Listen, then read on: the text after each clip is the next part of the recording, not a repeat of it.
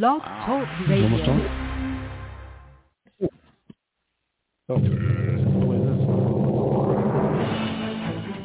This is All About Wine, the talk show dedicated to the wine industry since 2009, featuring winemaker, cellar master, vineyardist, and tasting expert, Ron. Basically, what we're trying to do on this program is just trying to educate people and trying to make wine less confusing and more friendly. From coast to coast and around the world. You know, we really have had some neat people on the program. I love that. Post your questions and comments during the live show on our Facebook page at www.facebook.com/allaboutwinebtr. Again, that's www.facebook.com/allaboutwinebtr. And All About Wine is on. Here's Ron.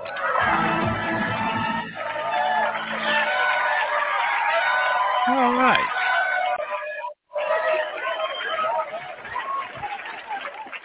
There we go. There's Ron.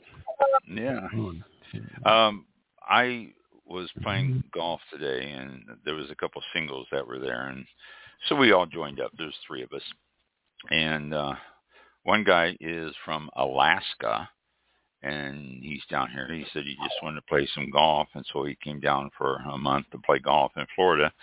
And another guy is from Rhode Island, and he came down to visit his parents, and he works for UPS up there in Rhode Island. He said he'll be busy for the next 3 months, so he came down. Wow. But I gave them both a business card, an All About Wine business card, and I said, tune in. So if you guys are listening, hi, and welcome to the show. And anyone else out there that's new, welcome to the show. Okay, we have a guest tonight. Bronson Kistler, I think it is. I think that's how it's pronounced.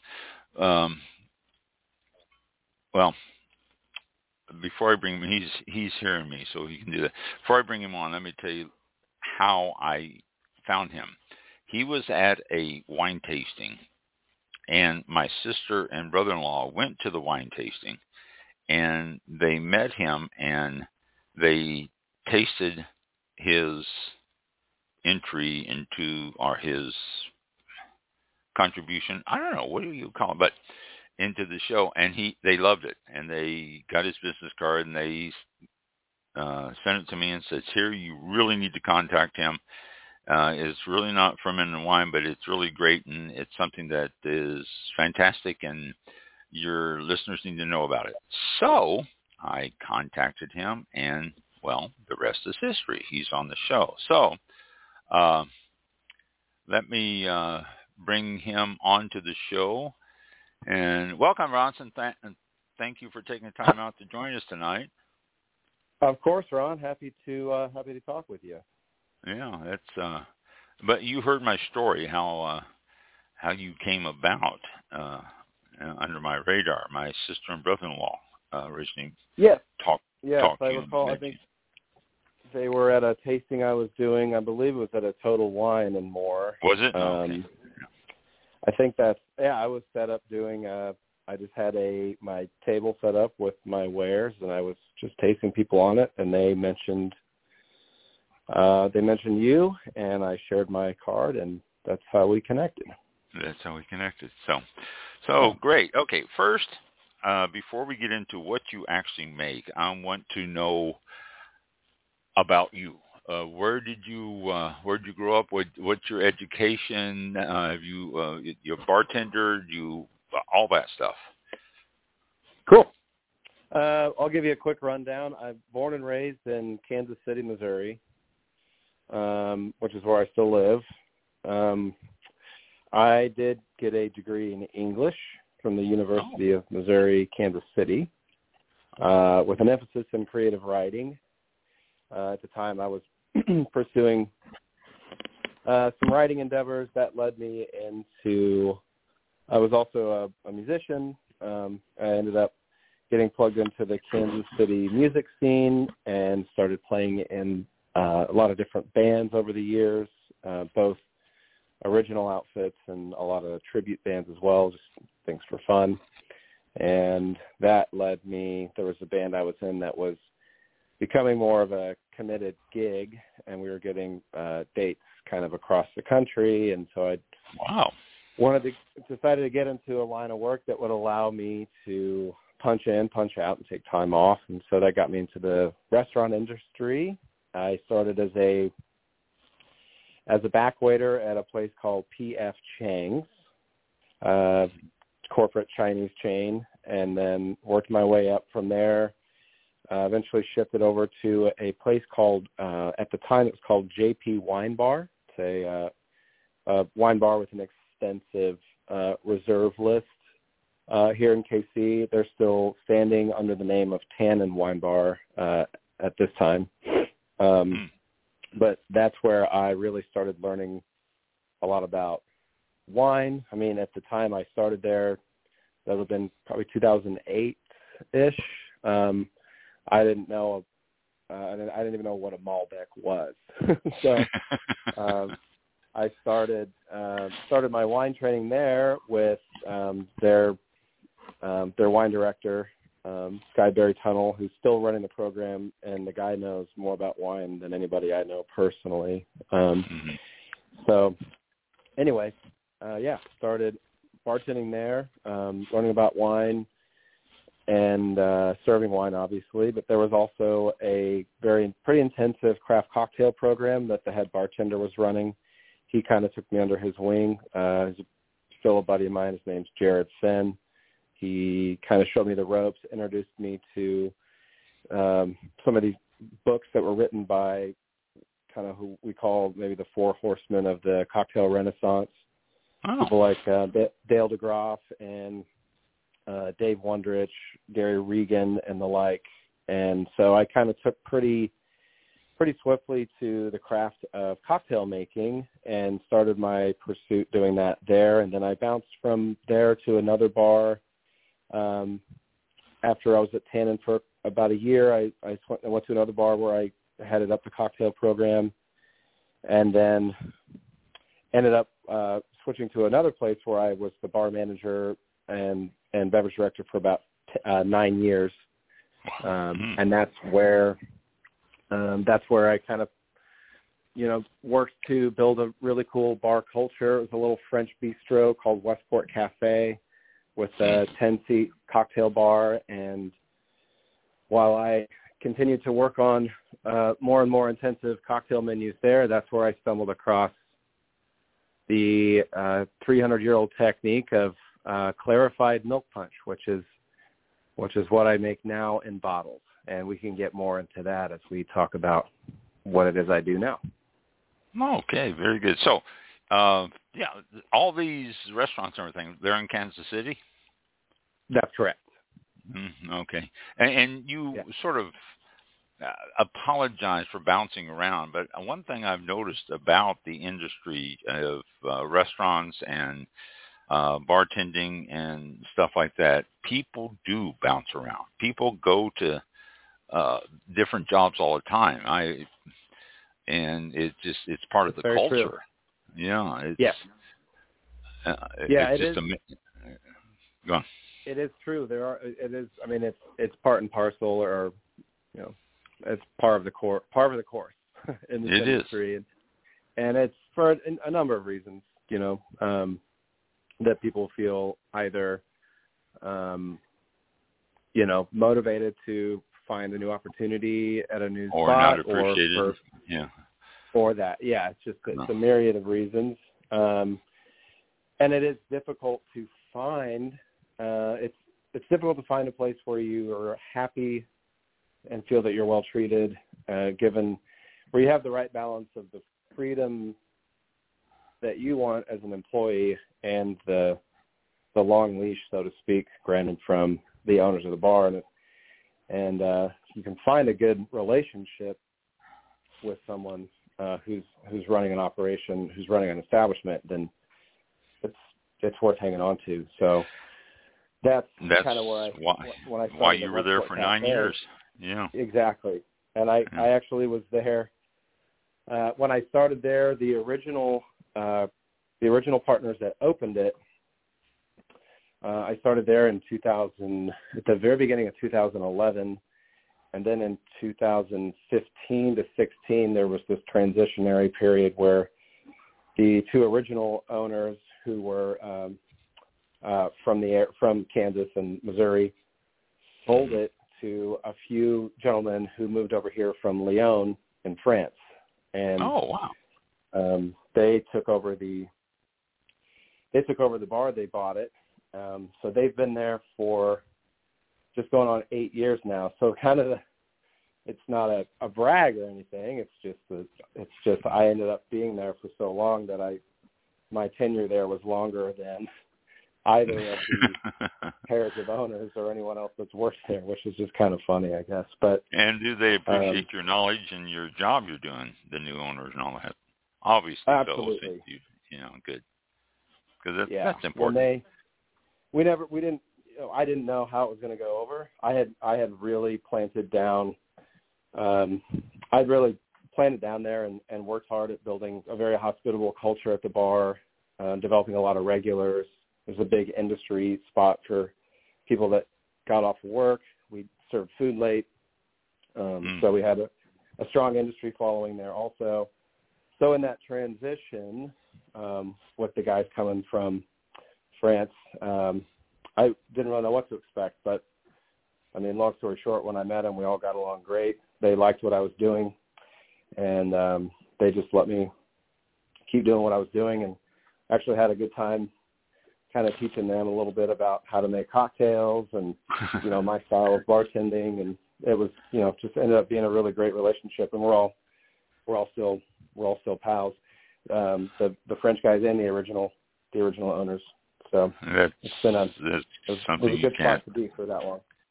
Yeah, you can't put a price on that. That's, it's really something that if you can find something that works well for you in that business, and it's fantastic. It just can help grow in both aspects, theirs and yours. So you discovered a recipe, and you decided that you would pursue this recipe. Tell us about that. Okay. And as I answer questions, I'll try to keep it the Cliff Notes versions here. But go right ahead. We've got plenty of time. Excuse me. Okay, cool. Well, so I'm a cocktail nerd, and over the years I just got deeper and deeper into it. And I was working on a cocktail menu. I would switch it up twice a year for fall, winter, and spring, summer. Mm-hmm. And then I had a set cocktail menu, but I loved making bespoke cocktails for people. We had a lot of people I not only knew by name, but I knew what kind of flavors they liked, and a lot of times people will just come in and ask me to make something. And a lot of times bartenders maybe don't like to do that. But I kind of enjoyed going off the cuff and just kind of making, bespoke drinks based on the people that I knew there and knowing what they liked and so on and so forth. But I did change the printed menu twice a year, and when I was working on the fall-winter menu in 2016, I came across, just by reading around, I read in this book, it was mentioned by, in a book called Punch by cocktail historian David Wondrich, there was this mention of something called clarified milk punch, which was a technique where, and this is going to sound weird, but, walk with me. It's pretty cool what the outcome is. But it's the technique of creating a batch cocktail, for lack of a better term, or a punch, with fresh ingredients, including fresh citrus, spices, sugar, spirits, and then taking that cloudy mixture and filtering it through milk proteins, natural milk proteins, filtering it through whole milk, basically. And that process, paradoxically, would result in a completely clear, very velvety and very bewildering libation that really has to kind of be drunk to be fully appreciated. But it's whether and there are recipes. The historical recipes go back as far as the early 1700s. The original, well, the first agreed upon, or the first, let's say, recognized printing of a recipe was in 1711 by a woman named Mary Rocket, who would take brandy and infuse it with lemon zest and add lemon juice and sugar and nutmeg, and then clarify that mixture through milk, resulting in what basically looks like a bottle of Sauvignon Blanc, just as clear with that straw color. And then that could be actually aged over years, much like a wine.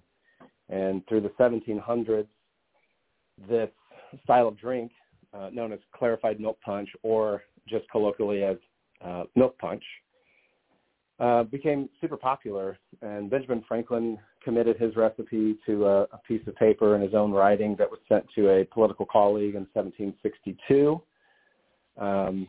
Charles Dickens was a huge fan of the drink, would make his own versions, and some of these bottles were actually discovered of Charles Dickens's punch were discovered in his wine cellar years after he had passed, that were basically covered in dust, but that punch was still perfectly delicious. So it's like historically it was also a natural way of preserving fresh ingredients for a long period of time. So I felt like you're going to ask a question there. Well, okay. Now, my question is, you say, I'm trying to picture how you're filtering this through milk proteins. The concept, I can't wrap my head around it. It's pretty bizarre, but I'll try to create a visual for you. So basically, we'll just say, excuse me, sorry, my cat is trying to get in here. I locked mine out. Yeah, I did too, but he's got his paw under the door here. Okay, so what this brandy punch, for example, that Mary Rocket had. So she would mix the brandy, the lemon zest, the lemon juice, the sugar, the nutmeg. She'd mix that all together, and then basically there are different ways that you can proceed at that point, but basically just imagine this cloudy mixture. You add, basically whole milk would be added to that cloudy mixture.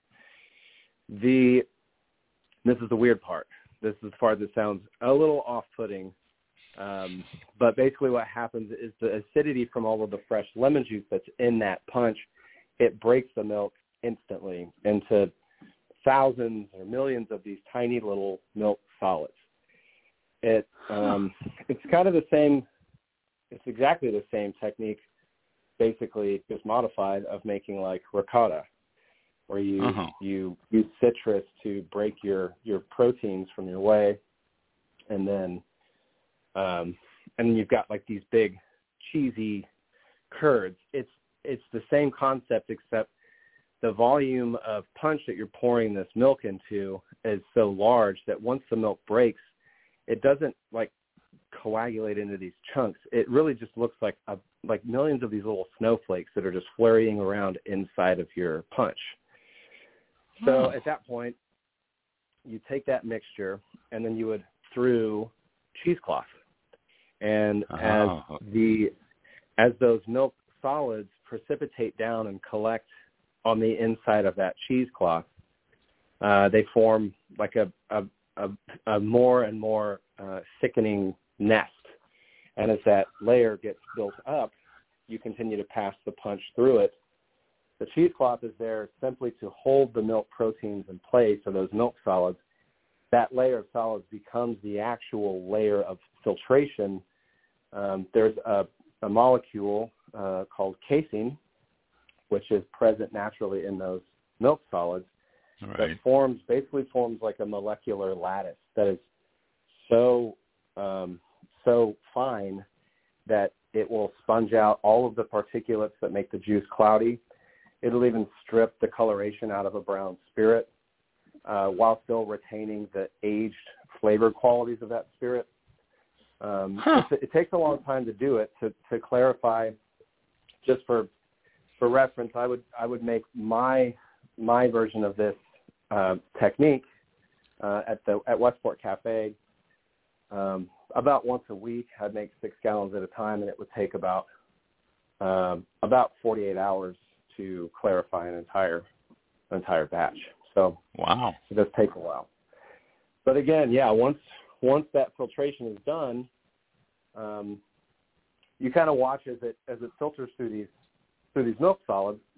It'll be cloudy at first, and then as that filtration layer builds up, it'll run clearer and clearer, and eventually it does run through. I mean, it's as clear as water, with like a straw hue to it. Wow. So, yeah, it's a pretty cool technique. Yeah. So it's not. Well, I suppose I was going to say it's not something that you would make big batches of, but I suppose you could. Well, that's where the crux of this whole story comes in, is making it and making these punches in small batches is very tedious. It's very fickle. I mean, even running countless batches of our clarified milk punch at the cafe, doing everything exactly the same every single time, just depending on who knows, climactic elements, pH fluctuations in the citrus, variables ad infinitum. It would sometimes come out a little differently each time. So, but kind of jumping ahead, we can kind of talk about how I got to this point, but at this point I do have a fully licensed facility and distillery where I do all my production, and I make batches of clarified milk punch in 500-gallon batches. Then I bottle those and put them out into the market for retail. And that is what I'm sorry, did you say it was your brother-in-law? My brother-in-law and sister, yes. Cool, yes. That's what they tasted when I was doing that tasting. Okay. Now, so, you say yeah. the variables, how do you keep from making each batch different? I mean, if I were to go out and buy a bottle and say, ooh, this is great, this is wonderful, I want some more of this, and then I get the next one, and I'm going, ooh, what'd he do? Will that happen? There will be minor fluctuations, yes, from bottle to bottle. It's very, very minute. We do taste testing after we finish each batch, and it is so minuscule from that. We do corrections to make sure that we're trying to get a consistency of flavor in the recipe, but it is a completely natural product. I don't use any artificial flavorings. I don't use anything fake. It's all fresh juice. It's all, there's a little added pure cane sugar. But the short answer to your question is there are very minute fluctuations, but really the bigger change comes in how long the product has been in the bottle.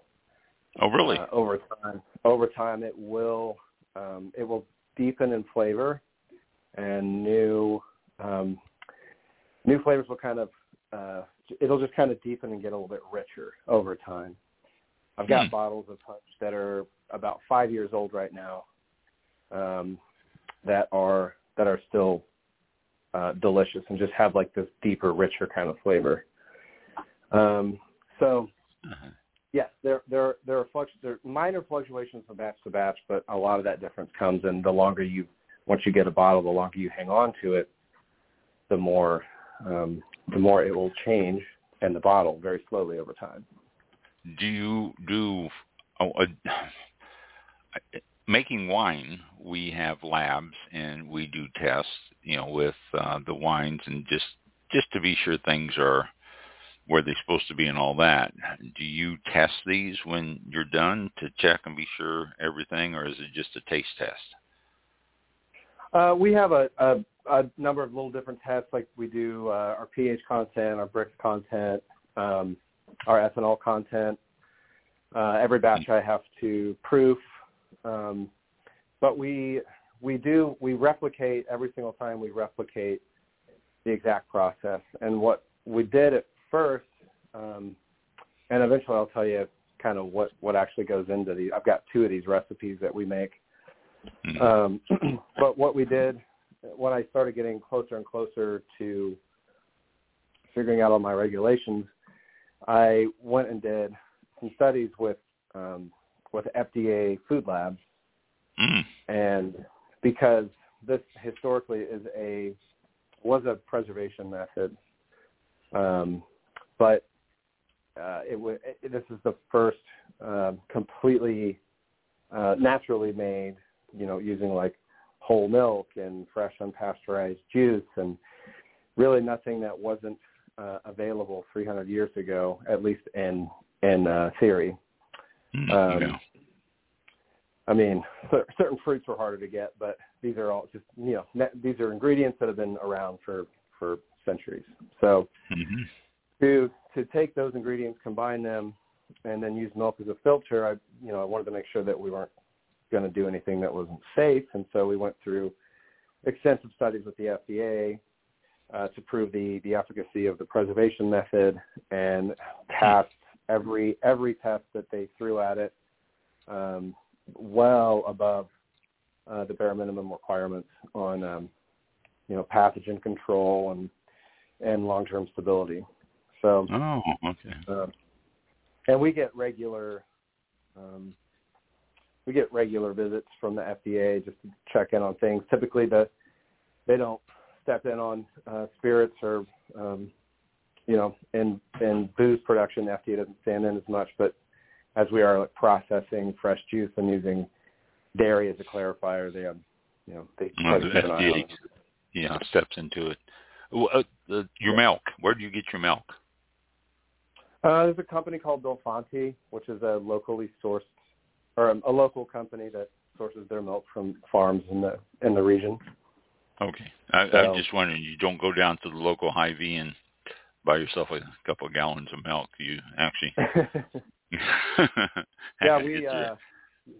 we source it in bulk for cost effective purposes, but it's the same milk that you would get off of a shelf in a retail store. There's nothing. Oh yeah. Except that yours doesn't have any of the added vitamin D and all that other stuff that they do to milk. So. Yeah, this is just pure whole milk. Pure cow milk. Yeah. That's right. So your fruits now, come winter, Kansas City isn't noted for growing fresh fruits in the winter. That's correct. What do you do with that when that happens? So you need a new batch, and it's cold there now, so you're not getting any fruit. It is cold. It's dropping. We get our apples in the form of apple cider, or just that's the one ingredient we use. It's fresh apple juice that's very lightly pasteurized and will keep throughout the wintertime. We get that from a local company called Lewisburg Cider Mill. They're in Lewisburg, Kansas. And that helps us maintain consistency in our product.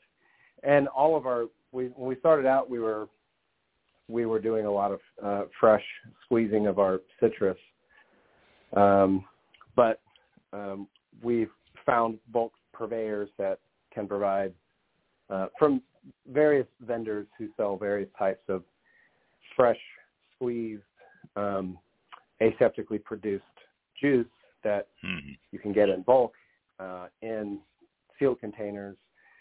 That is getting in the bulk kind of helps with maintaining that quality from one batch to another. And but as we this kind of gets into the recipe, but we use pineapple juice in the tropical punch, and that comes in 200 gallon drums. That then it tastes like it comes right out of a pineapple. We get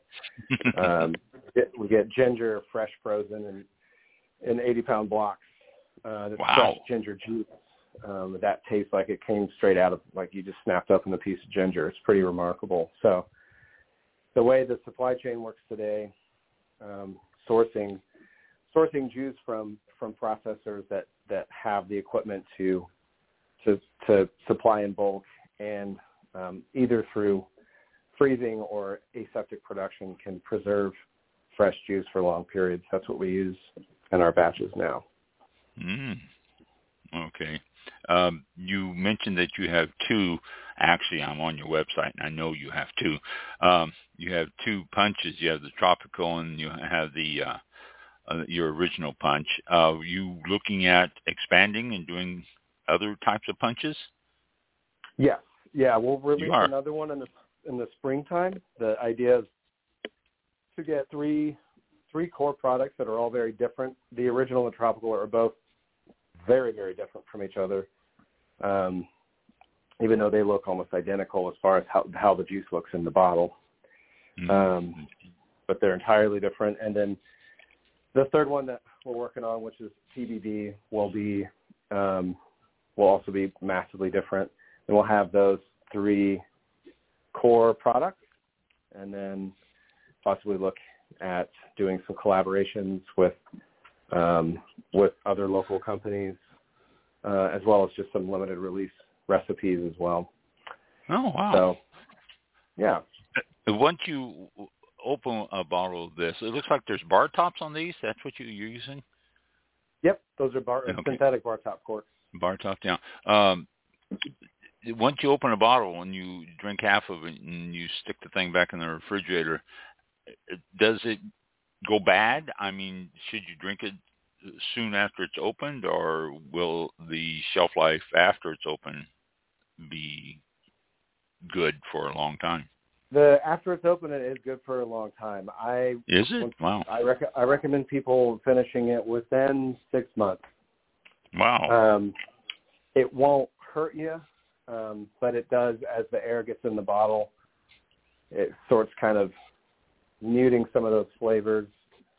In the bottle, again, we'll see how it progresses over time, but I've got bottles that are 5 years old that are still really good right now. But yeah, once the bottle's open, you actually don't even need to put it in the fridge. You can set it right back on your bar cart. I actually even recommend that people not refrigerate it, because the idea with these is to kind of getting into the core essence of what I'm doing. These are ready to drink cocktails. So they're meant to just be poured straight from the bottle over ice and then garnished. And I prefer to have these bottles out at ambient temperature, so that when you pour it over ice, you get the proper amount of dilution.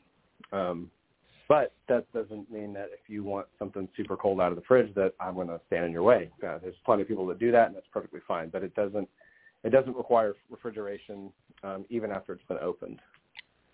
It's like wine. You know, I mean, white wine.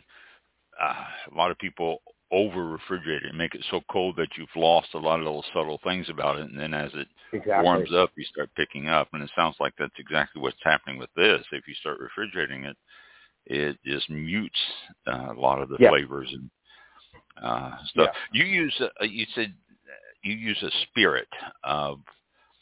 What spirit and what percentage is going into these things? So I'll use that as an opportunity to tell you. I use 2 different spirits, one for each of the recipes, actually free. So just to give you a snapshot and to those listening, the original recipe is a base of aged bourbon. It's a 4-year bourbon that we we take that bourbon and we mix in fresh juice from Honeycrisp apples, ginger, and lemons. And then we do big brew bags full of cinnamon, clove, allspice, and star anise.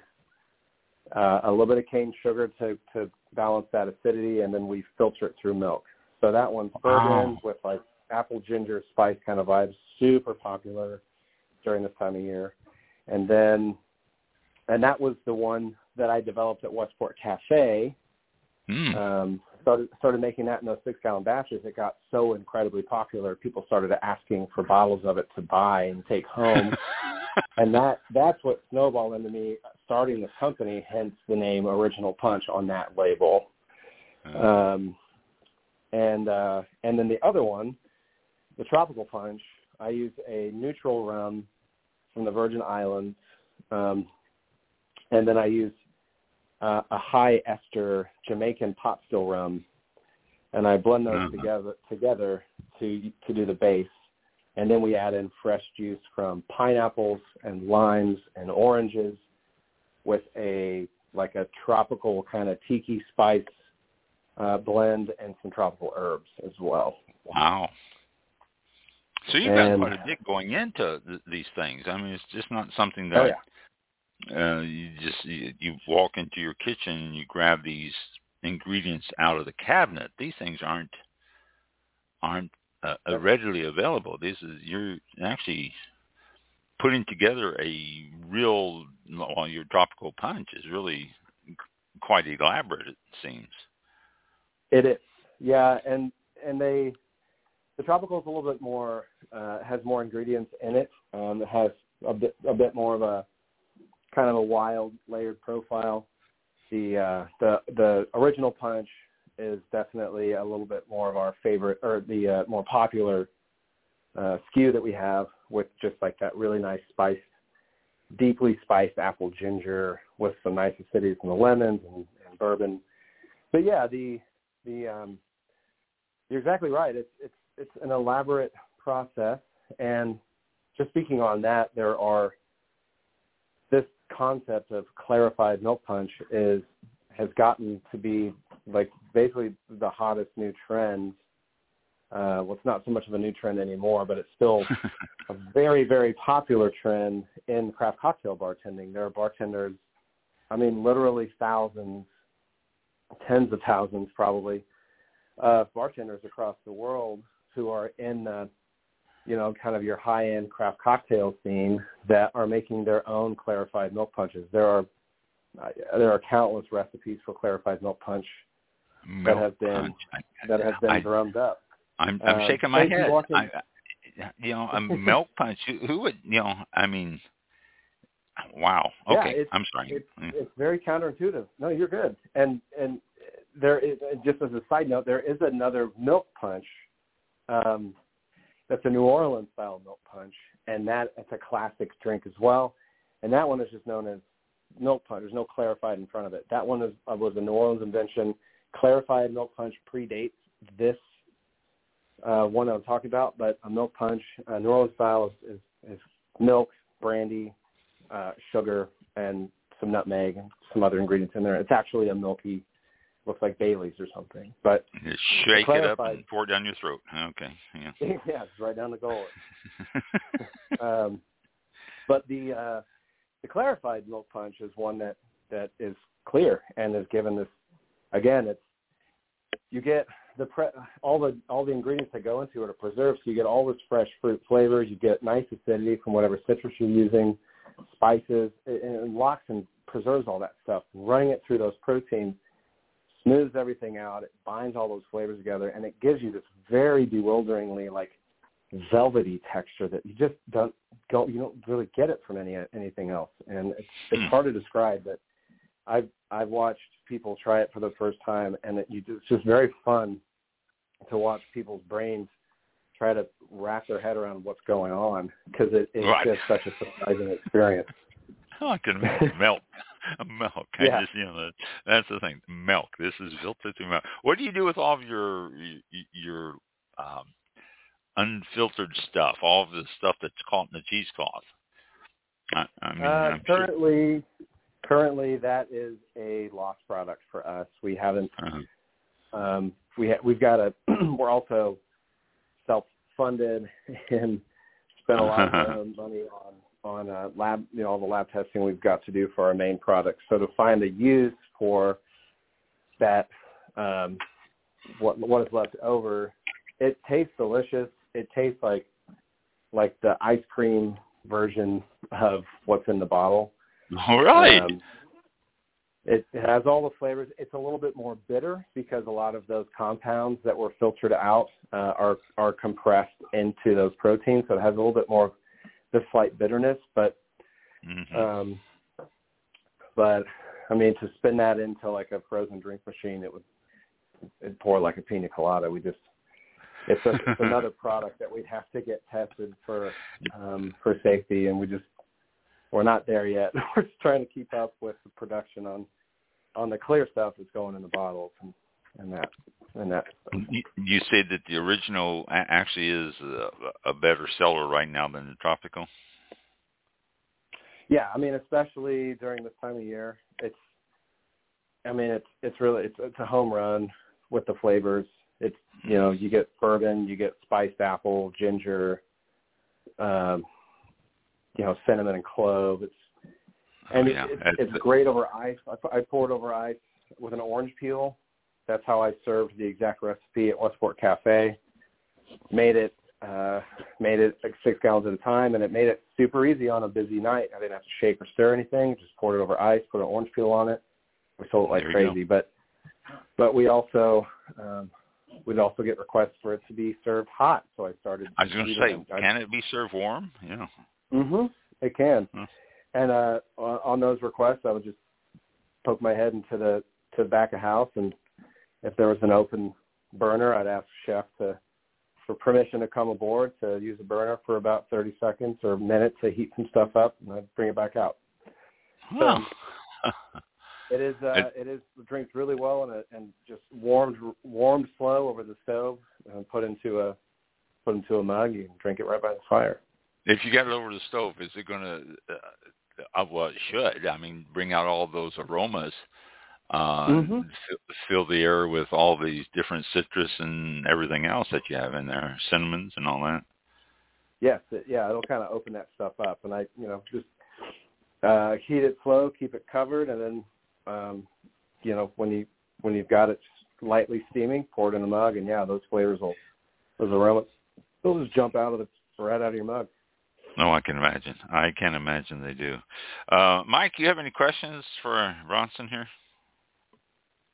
Let me check on social media. I don't have anything here, and looks clear so far. Yeah.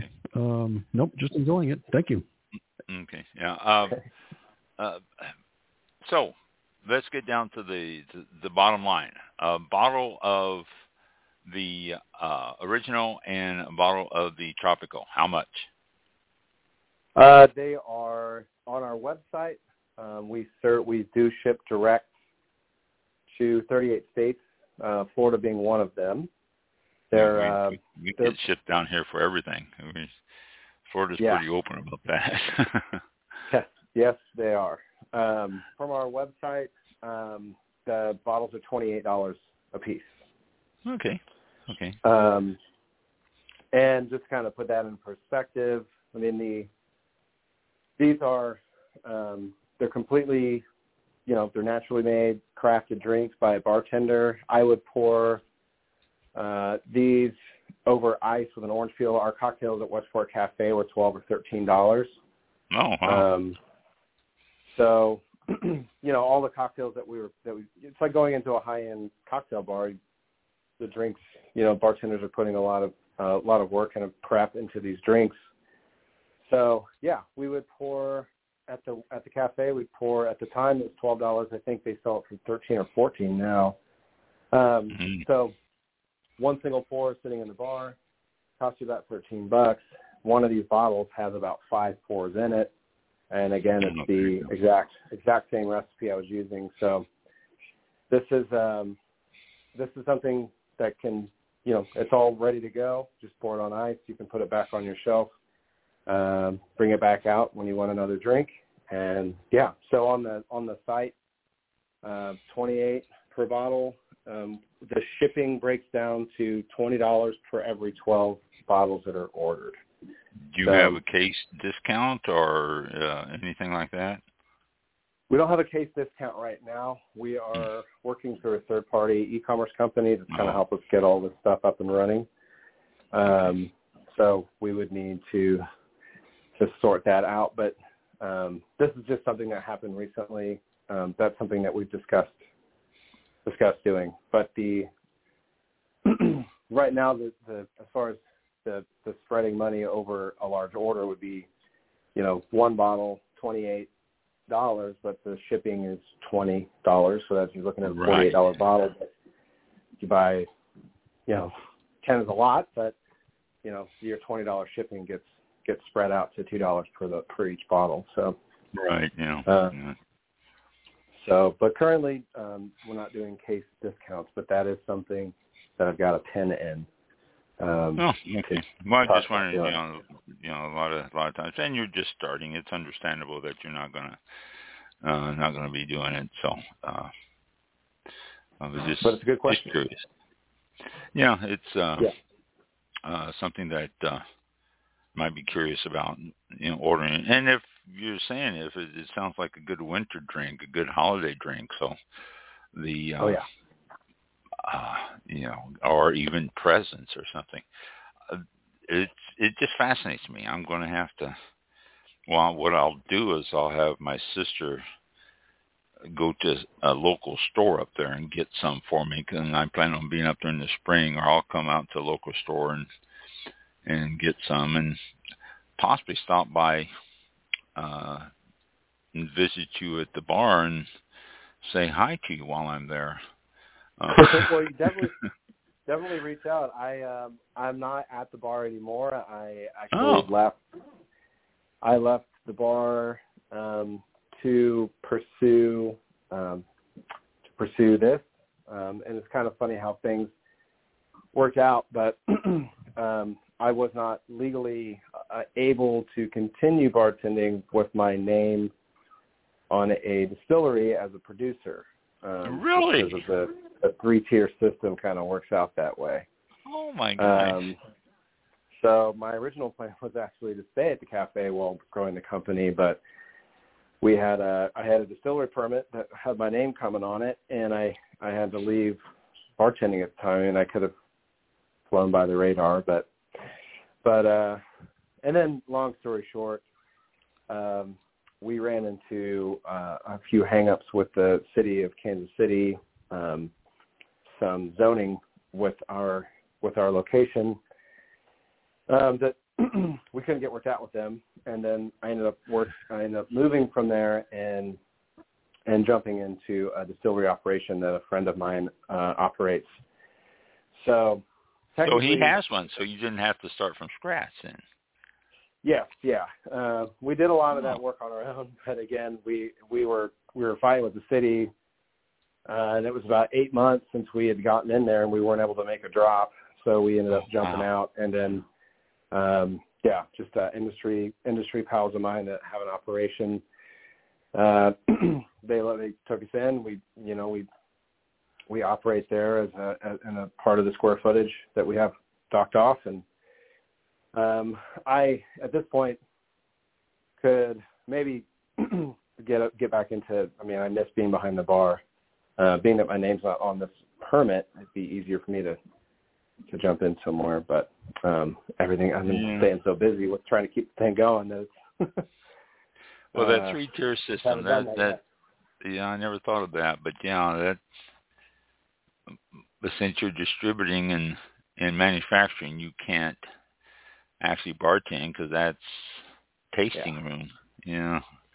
Oh wow. Yeah. These laws that go back to the repeal of prohibition, basically. They don't want you operating on two tiers at the same time. That's it. Oh, geez. Yeah. Unbelievable. Yeah, I've talked about that and criticized that many, many times. And I've had some guests on the show over the years who hate it as much as I do, and they have not been kind in their comments about the 3-tier system. So I can imagine. Really, what are we going to do about it? Right. Yeah, I'll tell you what we'd like to do about it, and all of us that are having to deal with it. But I had a guest on from Southern Wine and Spirits, and he was very knowledgeable, and somebody like that in the business, in one of the tiers that is always good, but it's still a pain. So it is a pain, that is for sure. Yeah, that's surprising. You can bartend because of it. Wow. Oh boy. Yeah. Okay. That is amazing. And I do miss it, and I at this point, the way things are set up, I could probably fairly easy get away with that. There's a chance you might catch me behind a bar sometime in the near future, because it is after doing it for so long and then not having done it over 3 years now, it's something I really do miss. Oh wow, yeah. So I noticed one thing on you ship to most all states except for just a few here, but I noticed 2 of the few here is Missouri and Kansas. Now that is really odd because you're there, and you can't. So to answer that real quick, that is not a law outcome. That is a decision that I made. Okay. Because we have a good distributor here. They're we got on with them about 2 months after we launched because I couldn't keep up with running my own distribution. Oh yeah, and that's tough. As a buyer, I recognize them as one of the best distributors. They're small guys with a really, really cool portfolio. A bunch of they're really kind of focused on natural wines, with a burgeoning spirits portfolio. So we got with them. We got a good relationship with them. I've built a really good relationship with a lot of different retailers throughout the metro area and across Missouri and Kansas. And didn't want to undercut any sales that would that could go to the retail supporters that really helped us grow this brand, and that without these guys, I wouldn't have made it as far as I did. So makes sense. I took it as it's just a decision that I made that I didn't want to undercut those sales in these states and try to keep people going to support local retailers. But for those that lived beyond our reach, I wanted to have that option. So yeah, no, that's a good decision. That's the choice I made. Yeah, it works. I like the thought that you're trying to take care of the people who actually work with you and all that. That's admirable. So very good. Before we go, any other comments or things you want to say about your Bronson's Original Punch and Bronson's Tropical Punch and process and all that other stuff? Any other comments? Oh, I mean, nothing other than just a kind of summation of what we talked about. I mean, again, the idea was with these products, what I'm doing is bringing a completely naturally made, high-end cocktail made by a longtime bartender, put it into a bottle to be brought out to the retail shelf. This is something that can just be pulled off the shelf, poured over ice, and it's the same level of quality that you would get going into a high-end sort of, quote-unquote speakeasy-style cocktail bar, but it's poured right out of the bottle and ready to drink. And the RTD market is elevating. There's more and more things kind of showing up. And again, I don't want to say that I'm above any of these things. Like, I'll drink a Neon Peak Salsa watermelon margarita mixer. Like, I'm not above it. But to the ready-to-drink market, I really saw an opportunity to take this historical preservation method, use it to do a high-quality cocktail made with fresh ingredients, the preservation is half of the fun of it because it gives it this really unique quality. And then I just wanted to bring that experience to the RTD market. It is the only product like this that's made in this method that has ever been available in the retail market. So it's a pretty unique product. It's amazing. Yeah. It's it's unique, but it also is pretty universally appreciated. I've seen people try it that drink Bud Light. I've seen people try it that prefer a Chateau Nifty Pop, and everyone in between, and somehow across the board it is kind of universally appreciated. So it's pretty cool stuff. Worth a try. For sure. I can see that. Before we leave, I want you to give your web address and contact information and anything else that people might be able to use to order or get a hold of you or sure to be able to try it themselves. Yeah. So the address is just www.drinkbronsons.com. And that's DRINKBRONSONS, drinkbronsons.com. That has information about both of the products, a little bit of information about the company, very minimal website. But for anyone that's interested in ordering bottles, you can go straight to drinkbronsons.com, put bottles into a cart, put in your shipping information, and it'll ship to you straight from our website. My contact for anyone that has any questions, the email on the site is just Bronson@drinkbronsons. That's me. So any emails that come into the website go directly to me. So that's how you contact me directly, and I can answer any questions. Fantastic. All right, and you have a Facebook page.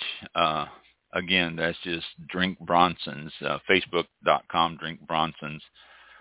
Yep. And you can go there. Yeah, we're on Facebook and Instagram as well. And Instagram also. So get over him and try it. I'm excited. I'm want to try it. I really am. Awesome. It sounds like it's very good, and I'm definitely gonna get some and give it a try. So. Perfect. Bronson, thank you. Well, you have to let me know what you think. I will definitely do that. Before we leave, Kistler, is it the last name? Kistler. It's Kistler. Yeah, Kistler. Okay. Yeah, that's wasn't sure. I tried to pronounce it before you came on. I wasn't sure if I pronounced it right. So I did. It's okay. You got pretty close. Yeah. So thank you for taking the time tonight to join us. And it sounds like a great product. I hope people out there will give it a try, and that you don't have a comments page, do you? You need to make up a comments section on your website. I should do that. Those are wise words. Yeah, you don't have any at all. It'd be nice to have, people's comments, good or bad. You can always, yeah, absolutely. Yeah, but yeah, I do get a lot of emails from people that share their feedback and ask about how they can get a hold of them. That now that we have shipping on the site, that's really helped that quite a bit. But people do email pretty frequently with their thoughts and questions, and so we do get some feedback through there. But we'll get something comments on the page. Get yourself a comments section on there, so people can find out what other people think and all that too. On it, it sounds fascinating to me. Milk, I'm still milk. Yeah, and I'm glad you. And just on that, I will stress that it does. The milk is just as a clarifying agent. These do not taste like milk at all. If you weren't told there was milk in it. You could be told there's milk that was used to make it, and it's still kind of hard to believe. But even milk as a clarifying agent. Eggs I can see, but milk. Which brings up something I was going to ask earlier now, and before I let you go, some people are allergic to milk and milk products. Will this affect them?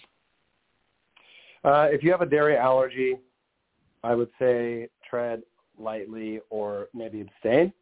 If it's a lactose intolerance, aside like the dairy allergy is typically to the casein proteins. Right. The lactose intolerance is to that sugar. The casein proteins are pretty much completely removed in the process. Okay. But for someone with severe allergy, it's not. We haven't gotten the testing done on that. The lactose, it's about 1/32 the amount of lactose that is in punch versus a glass of milk. So it's very, very small. I have had many friends and acquaintances try it with varying degrees of lactose intolerance, some of them very severe, and nobody has had any problems. Oh, good. Good. Okay. So it's such a small amount that it really has not presented any issues. But for the casein allergies, for the dairy allergy people, I would say pursue a taste at your own discretion. There you go. I just dawned on me because I mentioned egg, and some wines are filtered with egg whites. Yeah. And then it dawned on me that some people complain about that and are allergic to it. So I just wanted to ask about the milk. Thank you, Bronson. It was Thank you, Rob. Interesting and enjoyable, and I will look forward to trying some myself. Perfect. I'm looking forward to hearing what you think. Okay, I will. I'll let you know. And thank right. you, and have a good evening now. Thanks. All right. You too, Ron. Thank you. Mm-hmm. Bye now.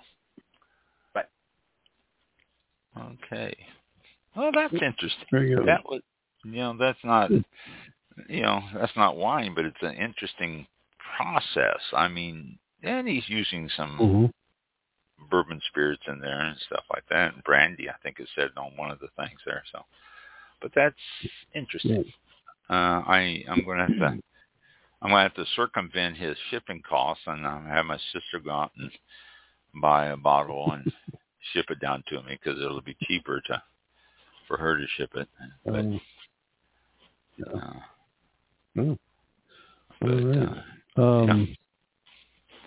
couple of this whole time on this roller, I had Bronson Kistler on it, and I was like, "Who the heck is Brian? Who put that up there?" And I looked at my editor, and I'm like, "That's me."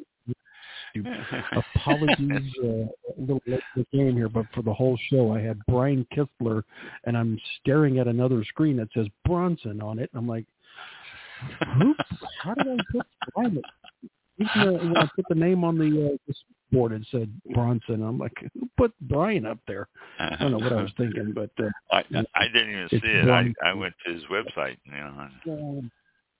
I'm watching for the how far the delay is and all that kind of stuff, and I'm looking at it. I'm like, something doesn't look right. That's not his name. I went to your email. I went to the description. I went to the post that goes to Facebook and Twitter. I go, I got it right there. It's just a little scroll thing. I had the wrong name. That's stupid. Anyway. I didn't notice it. I'm the one that should. I didn't notice it. So, quick announcement: Sunday at 2:00 in the morning. Set your alarm so you can get up and set the clock back 1 hour. It is daylight saving time ends Sunday at 2:00. So. Again, set your alarm, get up, set your clocks back, and then go back to bed. You get an extra hour anyway. What's that? Yeah, and the meteorologist, they were talking about the next 3 days, our sunset's going to be at 6:40, 6:50, somewhere around there. They said, but starting Sunday, it's going to be 5:42 is the sunset. I was like, what? Yeah. Wow. That is. That's early. It's going to be dark early. Yeah. But even now, though, I got up at 6:30 this morning. I had an appointment out in Tampa, and I got up at 6:30. It was dark at 6:30. I mean, it was still dark. And come next week, it'll be light at 6:30 in the morning. So. Yeah, I usually go to work at 7 a.m. And it's like nighttime. It's strange. So, and the old argument is the kids catching the buses at that time. And it's pitch black out there on some of these bus stops in the morning. But I see kids walking home and getting home from school at a little after 5 now, and it's going to be pitch dark then. I mean, one end or the other, it's going to hit them. But Sunday daylight saving time ends. They keep talking about making it year round, and I wish they'd do it or just shut up. I mean, if you're going to do it year round, let's do it year round. And then if you're not, then shut up and quit talking about doing it year round, because it's getting old every year. Mm-hmm. And well, twice a year during the changes, we hear this. So it's time to put a cap on it. Just end this. Mm-hmm. Cap. There you go. A cap. We mentioned cap in the show. Yeah.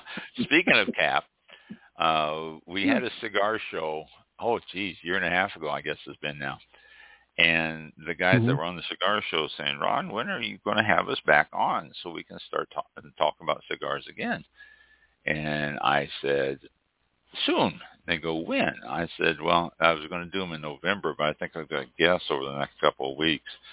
And then Thanksgiving comes up. So December, we are going to have a cigar show. And we're going to have the guys back on, and they're going to we're going to talk about cigars and cover some topics we've already covered and some new ones, and mention their blogs. And if you're not following them, their blogs coming up and all that. So that's something to look forward to in December.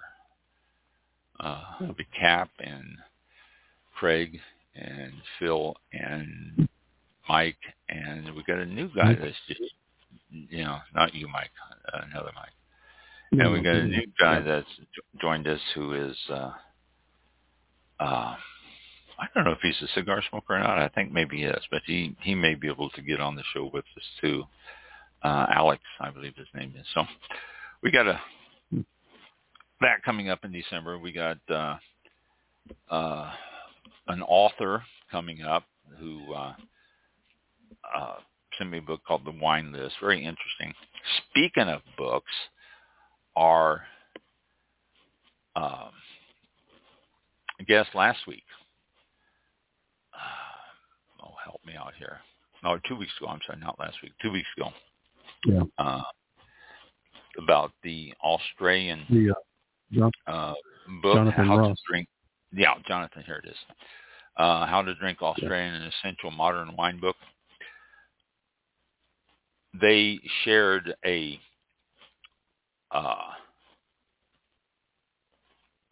downloadable copy of the book with me. And interesting. I mean, really, I started reading a lot of pictures and about the different regions, and a very interesting book. I highly recommend, if you haven't done so and you're interested at all in Australian wines, then go on wherever you want to get it done and order it. You can order it directly through Jonathan and his partner Jane, and so have them sign it for you, all that. But it's I've been reading through the book. I've got like 3 books I'm reading right now, which is not a good idea because I don't dedicate any time to any one of them. I'm always jumping around reading them. But it's really a good book. Australian wines, and a lot about Australian wines and regions and all that stuff. So when he was on 2 weeks ago, we didn't get a chance to cover as much about the book as he wanted to, but it is well worth it. So check it out. How to Drink Australian, an Essential Modern Wine Book. And it was just released in September, 1st of September. So it is new. So I wanted to bring that up too. Okay. Well, that's good. Next one is, okay, we don't have any other announcements. Our next show is coming up on November the 9th, which is next Thursday, 7 p.m. Eastern Time. Make sure you mark your calendars and your clocks and everything. I have an alarm that goes off at 6:30, so I'll get up if I'm dozed or whatever. Yeah. But 30, it's a little reminder. You need to do the show just in case. But do the same. I highly recommend it, and join us at 7 p.m. Eastern Time, or in the archives. It's fine. But we, whatever you can do, we appreciate it. So that's the next show, and don't forget it is replayed on Saturdays. So in case you do miss it live, you can listen to us on Saturdays on the other. What's the? Did I lose it? What are we on? You forgot the name of your show. No, Flightline Radio. Flightline Radio. There you go. Oh my God, it's like one of these screens in here, but like I need to. But join us there. Flightline Radio. And he's starting to put some stuff. He's got All About Wine on there. He's got the 1st and 15th, which is very funny. Yeah. What do you want to call it? Podcast. Yeah, it's a podcast. Different topics, and it's kind of a free flow type of thing. It just goes right into the next one, and it doesn't seem like it's planned or anything. It's just off the cuff, and it's very common. So it's hilarious. Played in the morning. And, they do a good job on that. So they do. It's Cap and Phil do that 1st and 15th, and that's we do it Wednesdays 7 a.m. and 7 p.m. So tune in Eastern Time. Tune into it. And and then Mike is live. When are you live now? What have you changed your times, or what are you doing? Yes, I had to. I was just I sleep in now on Saturday. And that now I'm on from 10 a.m. to 12 p.m., which also gives me a opportunity to announce All About Wine coming up at 12. So you catch me live 10 a.m. to 12 p.m., and then All About Wine takes over, and the show is like today's show will be coming up this Saturday after my live show on the station. So yes, something to that effect. Flightline Radio. It's 7 a.m. So oh my gosh. Yeah, I can listen to you now. You're in a little more in human hours. I can actually listen to you. Yeah. No. Okay. All right. With that, we'll talk to you all next Thursday. Thanks for tuning in, and have a great weekend and a great week. And thanks to our guest. For more information, go to drinkbronsons, plural, .com. drinkbronsons.com. Check it out. Thank you. Thanks for listening. See you next week. Thank you. This concludes tonight's broadcast of All About Wine with your host, Ron. For show information, links to All About Wine on Twitter and Facebook, or to be a guest on this show, visit the show website at www.allaboutwinebtr.com. Archived shows are available for download on iTunes or on our show page at blogtalkradio.com/allaboutwine. Thank you for listening. Drink responsibly, and we'll see you next time on All About Wine. All About Wine. All right, there you go. And we're off. Great. Don't you love an extra $100 in your pocket? Have a TurboTax expert file your taxes for you by March 31st to get $100 back instantly. Because no matter what moves you made last year, TurboTax makes them count. That means getting $100 back and 100% accurate taxes, only from Intuit TurboTax. Must file by 3/31. Credit only applicable to federal filing fees with TurboTax full service. Offer can be modified or terminated at any time. If you only have a 401k, you're not getting the most for retirement. Wait, what? Add a Robinhood IRA on top, then they'll boost it by 3%. You can do that? And if you transfer in any retirement account, you get 3% on top of that. Is there a limit to the match? No limit. Robinhood Gold gets you the biggest contribution match of any IRA on the market. Sign up for Robinhood Gold at Robinhood.com/boost by April 30th. Subscription fees apply. Investing involves risk. 3% match requires gold for 1 year from first match. Must keep IRA for 5 years. Match on transfers subject to additional terms and conditions. Robinhood Financial LLC, member SIPC.